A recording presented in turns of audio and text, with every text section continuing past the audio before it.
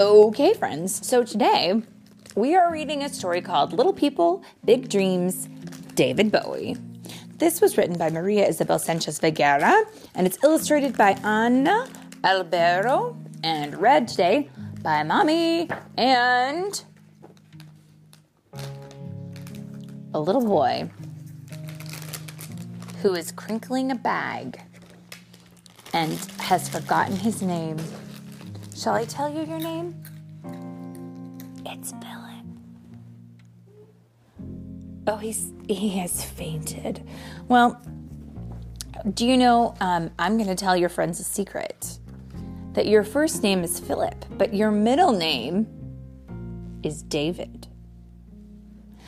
And that is interesting because today's story, the little boy in today's story, his first name is David.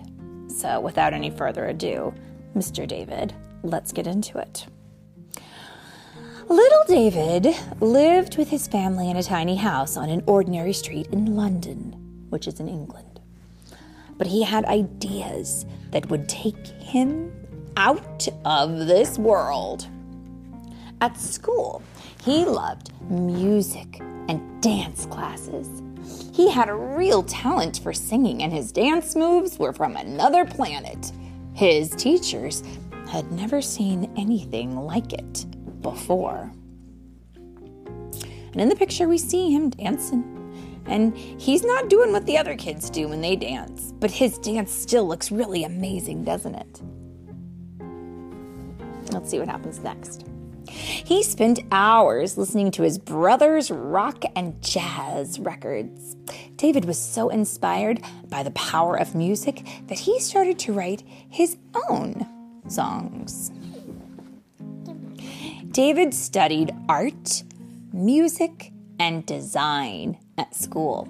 Sometimes his teachers were not sure if he was a boy or a girl, but David was just delighted to be himself. I think he's a boy. Yeah, he was. One day, he got into a silly fight with his friend George, who punched him in the eye. That punch changed David's look forever and made him strangely magnetic. It wasn't very nice to have had a little fight, even if it was a silly one, and this is why we never hit our friends. We never use our fingers to do anything mean to our buddies. Absolutely not, because look at what happened to poor David. One eye is blue and one eye is brown. Let's see what happens. David and George remained friends and formed a group called the Conrads. The rest of the group was happy playing at weddings, but David wanted to become a star. He jumped from band to band looking for a chance, dreaming that one day all the lonely kids on the planet Earth would sing his songs out loud.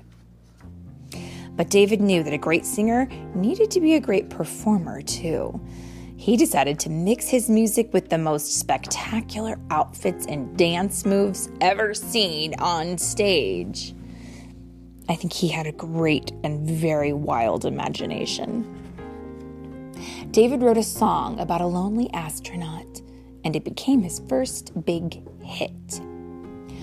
The whole world listened to his song the day man first walked on the moon.